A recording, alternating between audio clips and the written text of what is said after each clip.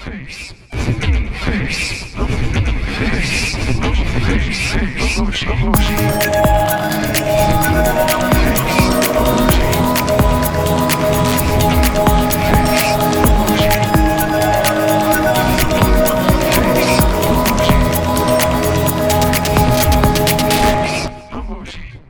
Chris.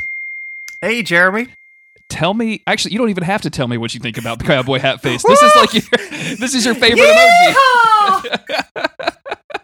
How excited are you that we're at the cowboy hat face? I am giddying up right now. I am wild, wild west galloping up to this emoji, my friend. This is a great emoji. This is cowboy hat face is an excellent emoji. That one row of teeth, big smiling eyes, and just that little, he's got the horses in the back. Sorry to say it. Somebody had to say it. And he's just got that little cowboy hat up top, like, ma'am, hello, ma'am, how you doing, ma'am? I'm here to party, ma'am.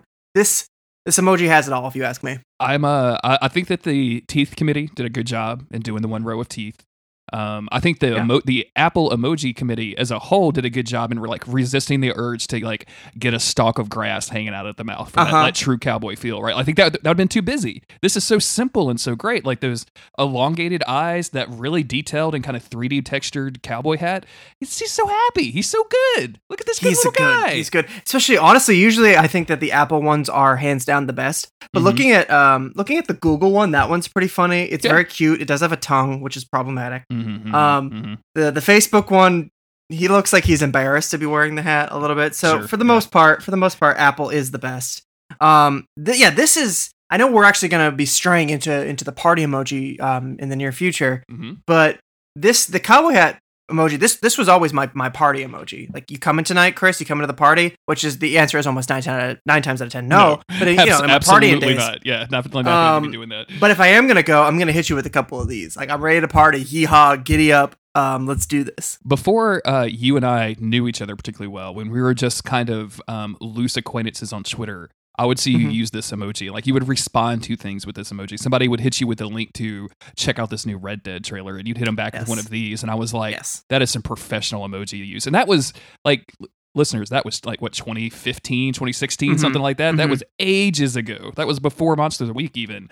Yeah, I don't want to call myself an artisan emoji user.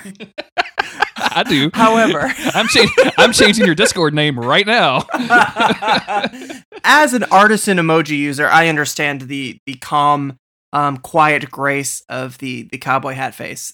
He's brought that hee-haw energy to the party, to the text, to the group chat. There's no getting in his way. There's no getting in the way of his good time, I should say. When you use this emoji, do you? I know you really like cowboy games. I know you really got into Red Dead. You like me and you both have a shared love for the Gunslinger, which is like cowboy/fantasy, and definitely love that shit. When you use this emoji, when you hit somebody with this, do you think to yourself, "I'm the cowboy"? Yeah, I'm cowboy. Is what I think. I'm cowboy. I'm cowboy. Yeah. Cowboy is definitely capitalized right there. Yes, I'm cowboy. That's the vibe you're putting out to the universe. Is I'm cowboy.